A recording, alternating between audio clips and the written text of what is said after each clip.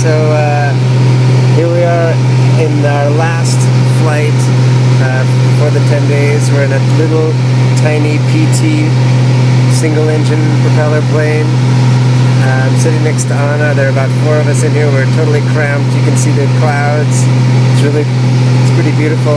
Anna, do you have any thoughts? Gorgeous, gorgeous. Super exciting. We're flying right above the clouds, and we can, at points, we have glimpses of the forest down below with the rivers. And I just saw, I took pictures of a piece of a river that was bright green, like almost not natural green. And I asked some of the guys in the plane, and they told me that's a lake now. That's like places where the river doesn't go anymore. So it's basically algae that makes that color. It's really pretty. Anyway, we'll talk to you more after we land, but it's pretty amazing. This little tiny flight above the Amazon.